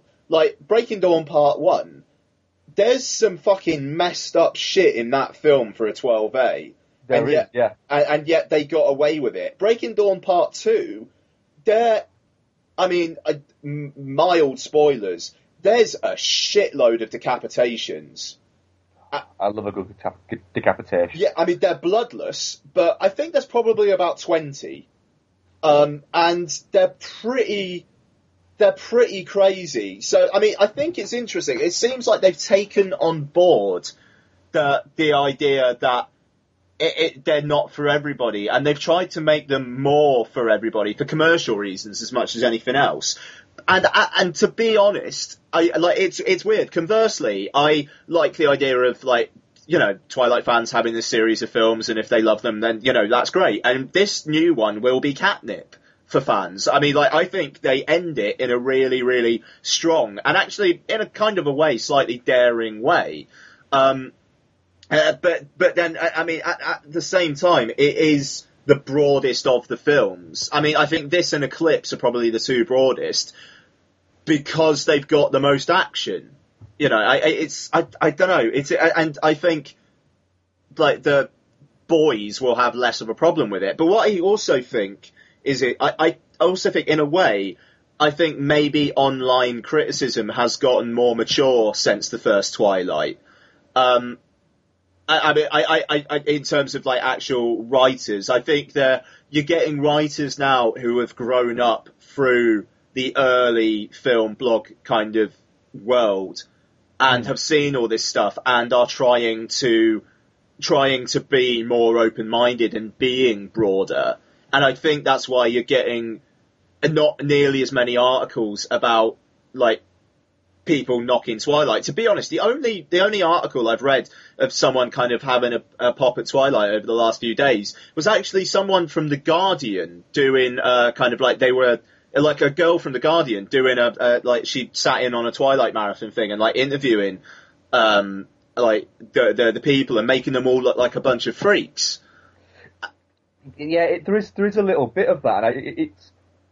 It's become a little bit like this generation's kind of. It's replaced Harry Potter, but with Harry Potter there was never the nastiness towards it. There was never the poke fun because adults read the books as well, and there were family films, and because these films they claim are made for a very sort of niche market, a niche market that spent close to 700 million on going to watch these films. I think they did very well in picking, Bill Condon is a very interesting choice to pick to direct this film. When you look at his other movies, like stuff like Gods and Monsters and the others and Kinsian, these are interesting movies, and the phenomenal Candyman sequel, which is just, an out of this world movie. Have you ever seen it? Candyman 2, Farewell to the Flesh. Yeah, Farewell to the Flesh, yes. Sorry, mate, I had a brain fart for a second there. What a terrible movie. Yeah, no, absolutely. But it's an interesting choice, and David Slade was a great choice to pull it back. So, but I think we've kind of established that both of us are very much on the point of, the Twilight movies aren't, overall as a series of films, they aren't a bad series of films, but they aren't a good series of films, but they most certainly aren't aimed at the people who are criticising them.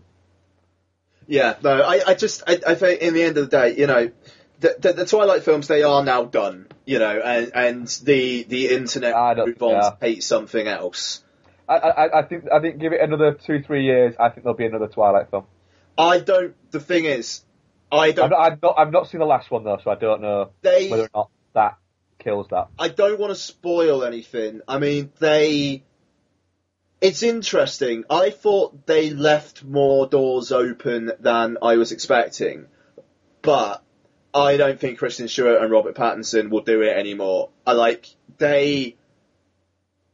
There's a little bit of contractual obligation to them, I think, and I think now they're free of it. The fact that they've been doing such different work, like defiantly different work from Twilight in their other films, I think says an awful lot. I think very much. I think Stewart kind of from just this is just a personal perception. I think a little bit she hid behind the contractual obligation. I think she liked the fact that she had these films to fall back on, and it gave her the opportunity to go out and do more interesting works. But I generally got the feeling that Robert Pattinson made one film, signed up to do other films, and then it got out of his control, and he was only doing them because he had to. Not saying that he was phoning it in or anything like that, but I just get the feeling with him that I think, in let's say in 5 years' time, I could very much see if they went back to him and went, we're going to give you 20 million to do a new Twilight movie. I think he'd be, no. Whereas I think I could see Kristen Stewart come back saying, right, we're going to give you 20 million to do a new Twilight movie. I could see her going, go on then. That's interesting. I could see it more from her because I think she enjoys being a movie star more than Robert Pattinson seems to enjoy being a movie star, because it gives her the opportunity to wallow in how terrible it is to be a movie star. Whereas with Robert Pattinson, he wants to be an actor. He doesn't want to be a movie star. And I can see the distinction between the two. Well, I don't know, but I mean, then again, though, I mean, you got Kristen Stewart. I mean, okay, she was in Snow White and the Huntsman, which was like, you know, a big old blockbuster thing, and you haven't seen Robert Pattinson do any other kind of blockbuster work. But I don't know. I mean, like, she did On the Road, you know, and I mean, The Runaways, and it seems like I think she's got a little bit more going on under the hood as well. Even though I agree, I think. Yeah, Pattinson is definitely the one who wants to actually be a serious actor more.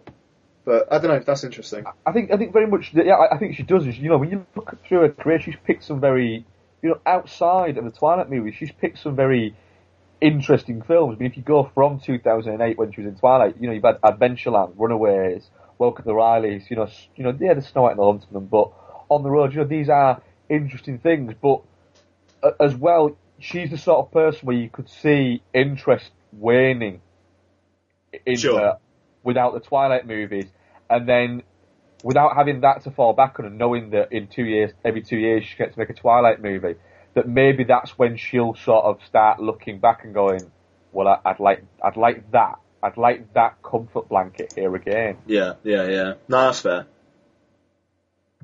Right. Right, well, that was our debate, our discussion on Twilight as a general kind of idea and concept, and, you know, why people might have issues with it. So, Ian, do you want to take us into our first movie of our George P. Cosmatos marathon? Are you tired of film podcasts where the hosts exist in a constant blissful state of agreement? I mean, the main characters are two of the dullest main characters I have ever encountered in any film. Well, you're in luck. Let me introduce you to Chinstroker and Punter. One is an ex-film student with a penchant for David Lynch and art cinema. The other is a man on the street. Listen in perplexed and horrified terror as we tear apart one film a week. Just really It's not visually striking. No. Just getting confirmation. It's just that's the third time though. I mean, is this on? You can find us at chinstrokerversuspunter.podomatic.com. So come and share the victory. If you could fuck any man in film, who would it be and why? My answer is Lance Henriksen. Oh! He wouldn't tell. He looks like somebody. He looks like somebody who can keep a secret.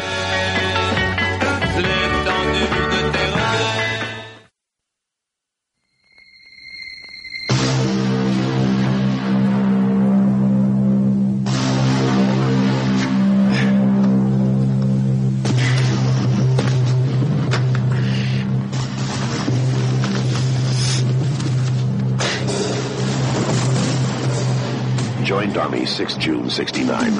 Accepted Special Forces. Helicopter and language qualified.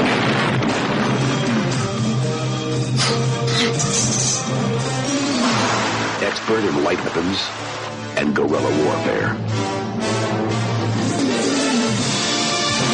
Sylvester Stallone is back as Rambo. Rambo's the best combat vet I've ever seen. His mission, to locate American POWs in Vietnam. Think you'll find someone? POWs? Doubtful. His orders, not to engage the enemy.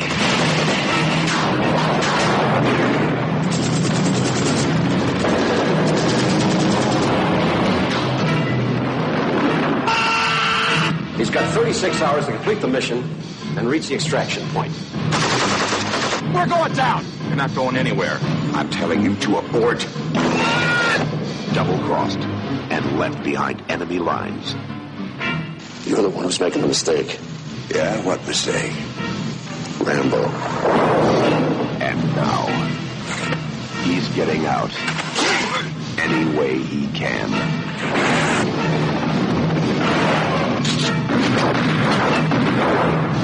Rambo. What most people call hell, he calls home.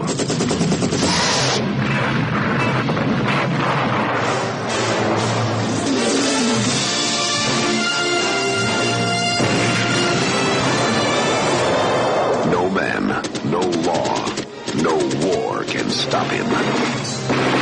Sylvester Stallone is back as Rambo. First Blood, Part 2.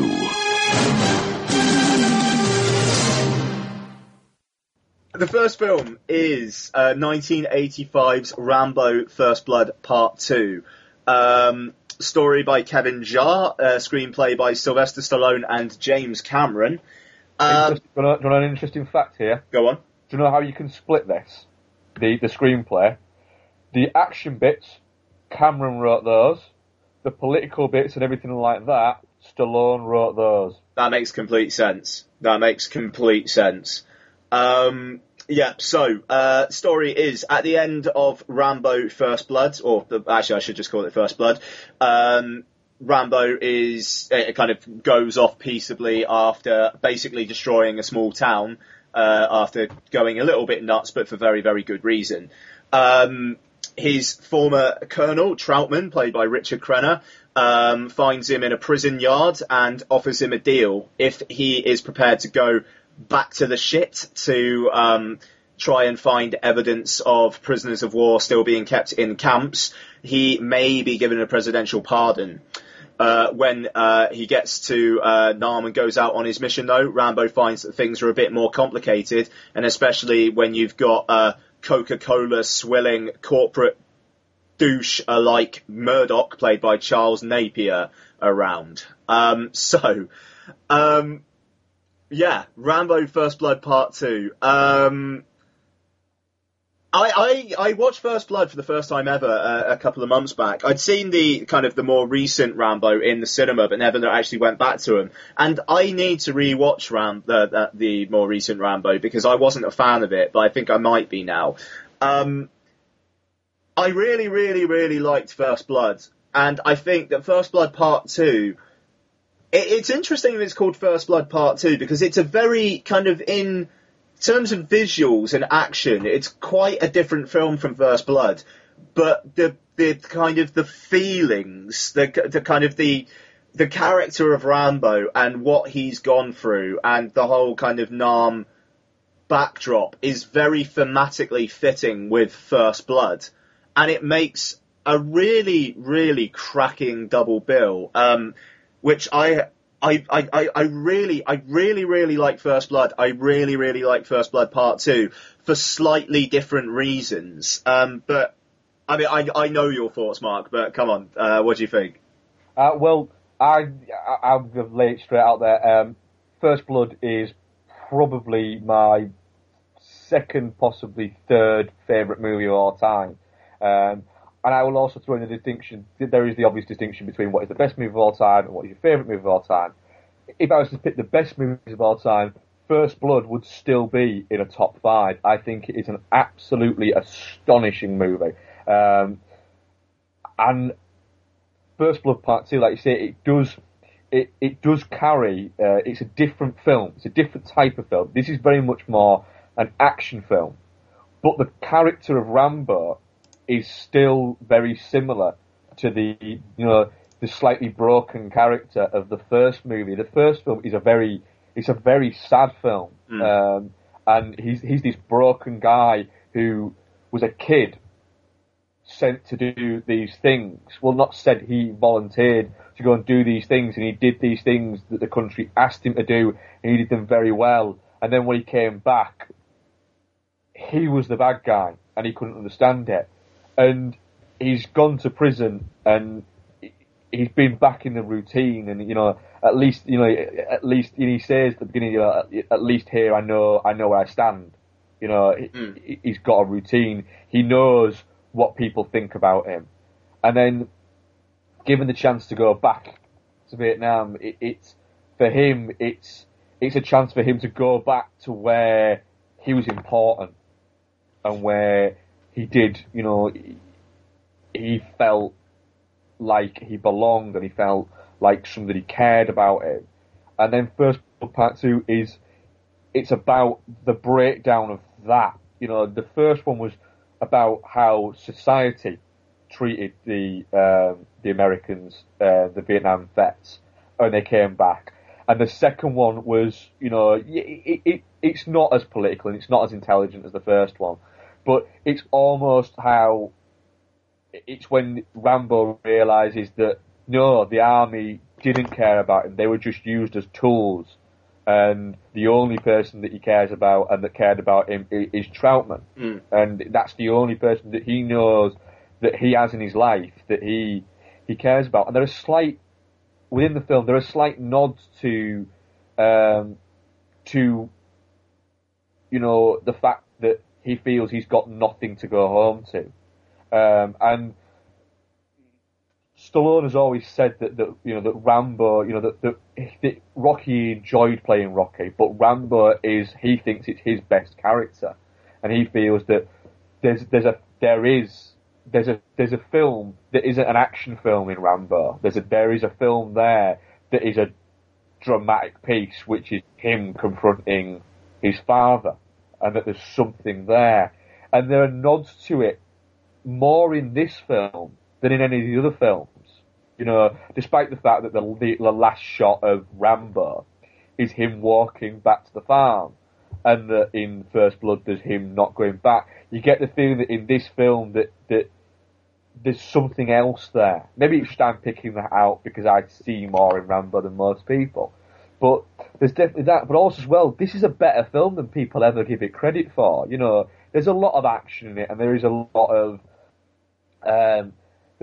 platoon-esque shots in it, despite the fact the films were made the same time. There's a lot of helicopters swooping over rice fields kind of things. There is a lot of that, and the action is good, and the politics of it do come into it. But every time I go back and watch this film, I forget how good a film it actually is. Because it is cracking. I mean, I think to bring Cosmatos into this as well, like the way he's able to juggle the more kind of visceral, badass action beats with the kind of the more political kind of points that Stallone wants to make with these films, I think is really interesting. It never feels like it's a lurch in tone. It just because the thing with Rambo, and I like what you're saying about you see more in the character of Rambo, because that's the thing with First Blood, you really get on Rambo's side, and with First Blood Part 2, you're already there, and then because the film's basically split into two halves, and it's basically at the halfway point that the helicopter comes in, and then Murdoch says abort the mission, and then they fly off, and the second half, it's kind of set up at the start where Rambo says just before the opening titles kick in, do we get to win this time? And then the second half of the film, apart from the one moment with the love interest getting killed off, which really surprised the shit out of me, actually. I did not see that coming.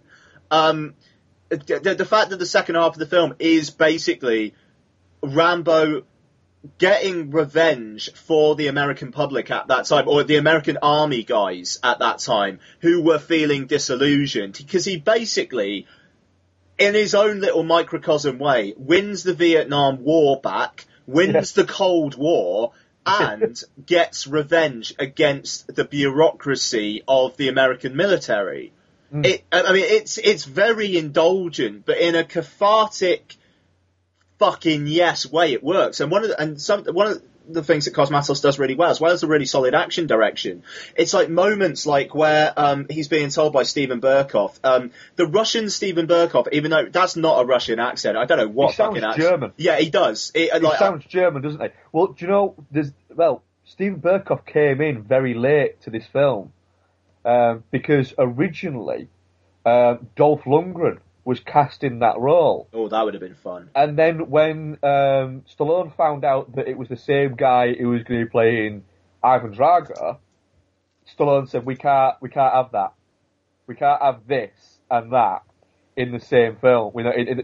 Around the same time. It'll be weird because it'll be me against him there and then me against him here." Yeah, that makes sense. So Berkoff was brought in quite kind of late. Yeah, but in that scene, you got Berkoff kind of telling him, like, you you tell them over the radio, "Oh, this guy's going to get it." The way he asks for Murdoch, and it's like it's really, really slow and it's really tense, and then like the way he just grips the microphone, like it's over the top style. And he's just like, "Murdoch, I'm coming for you." You know, it's like the way Cosmatos handles that. And like how tense it is, but then how just cathartic that individual moment is. Like the catharsis in the second half of this film is fucking incredible. But I mean, you have got badass action, which made me laugh with glee. Like there's a moment where there's this guy kind of standing, and there's like mud behind him, and then suddenly you see Rambo's eye open up, and he's just hidden in that. And it's fucking amazing. And just like all the training that Rambo's had, like the fact he's good with guns, he's good with knives, he's good with like this just getting himself in the shit and hiding and all that kind of stuff. It's just incredible. There's a surprise montage where it's just, he keeps appearing out of places. And, you know, him covering himself in mud and appearing behind there, that's 2 years before Predator, where, you know, Schwarzenegger does it in Predator, you know, and there's a great moment where you've got the douchebag Vietnam general who's shooting at him, and Rambo stood there, not even moving, not even flinching at the fact this guy is just shooting at him. And he just gets out an arrow with an explosive attached to it, and then shoots him with the arrow so he completely explodes. And it's that moment where you kind of go, yes! Yeah. Even the bit at the end where he goes in the room with all the computing bits and just goes batshit and starts shooting it, that could be a laughable scene. But it isn't. It's just him. It's his way of being angry. Yeah. Because you know that he's not going to kill anyone like he's not going to kill anyone who technically is on his side. Yeah, yeah.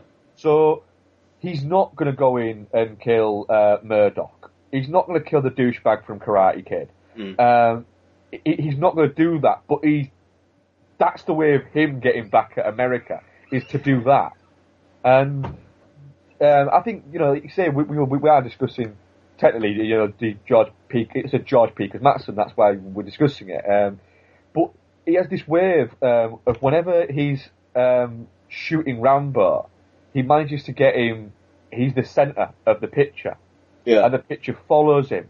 And he's a director, and we'll come across it as we discuss more of his films, who he uses very static shots, but from lots of different angles. I mean, there's a bit at the opening bit where Troutman's talking to Rambo through the fence, and it's shot from 4 angles. Yeah. And it's not fast cutting, but it does keep cutting to these different angles. So there's an angle where it's being shot and you can see Troutman's face. Then there's an angle where it's shot and you can see Rambo's face, but it's through the fence. Yeah. Then there's a shot where you can see both of them and it's above the fence. Then there's a shot where you can see it from a slight distance and you can see both of them, but you can see the barbed wire running across the fence. And it's very much to say, look, he's encased in this. But it's kind of saying, look, he's encased in all this, but if he wanted to, he could get out of this at any point.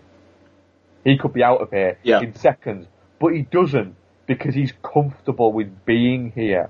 Like I say, I mean, I could go on for hours talking about any of the Rambo films, but you know, we're very conscious we want to keep this to around sort of an hour and a half, and I know that we're going beyond that. So what I will say is, you know, as a Rambo film from the series, I think this is probably the second strongest of the 4 films. But also as a Cosmatos film, and this was, I think, really his first big film, and it was actually Sage Stallone who recommended him to his dad to make this film. Really? And said, you know, he's a good director. His framing work is good, and his pacing's good, and I think you should meet him. And Stallone met him and got on really well and said, do you want to direct this film? And he said, well, yeah. And it was his first kind of, I think it was his first proper American movie. You know, he'd done Of Unknown Origin with Peter Weller, and which is another brilliant film. But yeah, I love the film. I'm really glad you enjoyed it. And I remember having a discussion about First Blood at Fright Fest. Yeah. Where I was saying you've got to watch it, but if you watch it and you don't like it, you don't tell me you've watched it. Yeah. Well, no, I mean, I was a massive fan of First Blood, and First Blood Part 2 is awesome too. Right, I think that's our first George Pecos Matters film that we were very much fans of. And I think next we are going to be covering. Are we doing Cobra next? Yeah, I was thinking it was going to be Cobra. Yes. Anything with Stallone, it's good by me. Which I have seen before, and I'm quite looking forward to rewatching that too. Me too. Expect us discussing the wonders of cutting pizza with scissors. Yeah, boy. Okay, so to finish off the show, we've got a couple of Twitter questions. Yes. So at Glenn T. Chapman asks, if you had to choose one film character to be your master, who would it be? One film character to be my master, who would it be? I would say... Oh God, that's quite a difficult one. Have you got any ideas? Not really, to be honest. I mean, I wouldn't say no to Philip Seymour Hoffman's character in The Master. He's very, very, very charismatic. He's very, very charismatic. But, you know... I'm going to go for Lo Pan from Big Trouble in Little China. That's a good call, actually. I think it'd be pretty cool to work for him. Because I'd get to wear one of those fucking cool hats, I'd get some mystical powers, and I'd get to kidnap Kim Cattrall. That's solid. Or actually, just Kim Cattrall in Big Trouble in Little China. Nice. I might say Aldo Rain, Brad Pitt from Inglourious Bastards. That's pretty cool. Oh God. What? How could we forget Liam Neeson in Batman? And his name's gone from my head. Oh, right. That's how cool. That's how cool. League of Shadows, man. Yeah, that's not bad. That's not bad. Right, I've got a question from somebody. Oh, go on. From Lizzie Beth, a friend of mine, has said,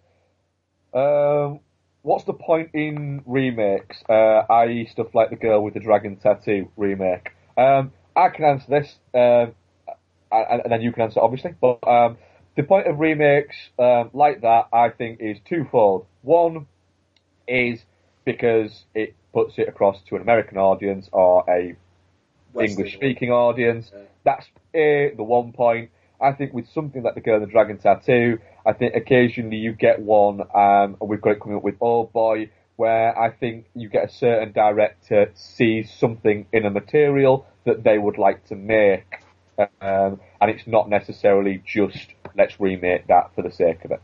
Could not have said that better myself, to be honest. I got nothing to add there. Right.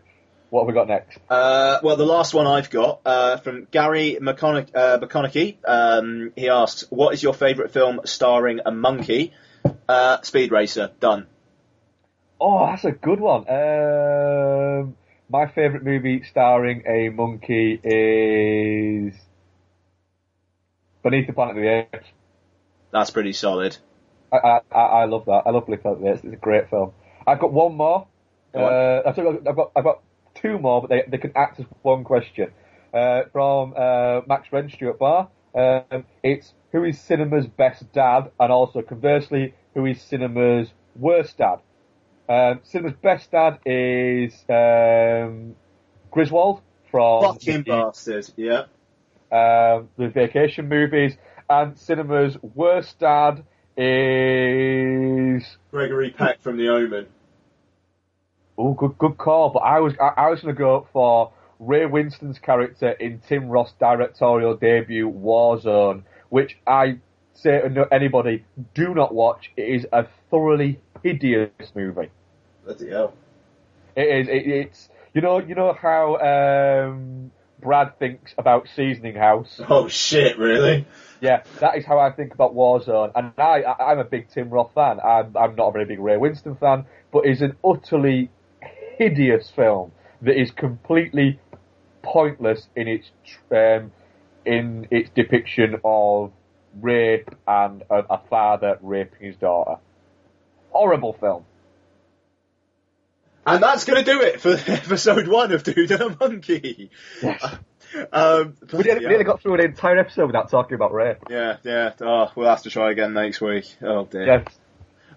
So coming up on next week's show, we haven't decided the discussion topic yet, but like we said, we'll be taking a look at Cobra for the next part of the George P. Cosmatos Marathon, and we will be reviewing David Ayer's kind of first-person shot, interesting-looking cop thriller, End of Watch. But yeah, so you can contact us at dudeandamonkey@gmail.com. You can tweet us at dudeandamonkey. And any closing remarks, Mark? Again, like I say, just we're going to plead for iTunes reviews just to get us up there. Any feedback to the show would be great, so we can start reading it out on next week's show. And hope you enjoy listening to the first full proper episode. We've got a good feeling about this. Yeah, absolutely. Fucking A. Well, that's it, folks, and we will speak to you next week. Bye.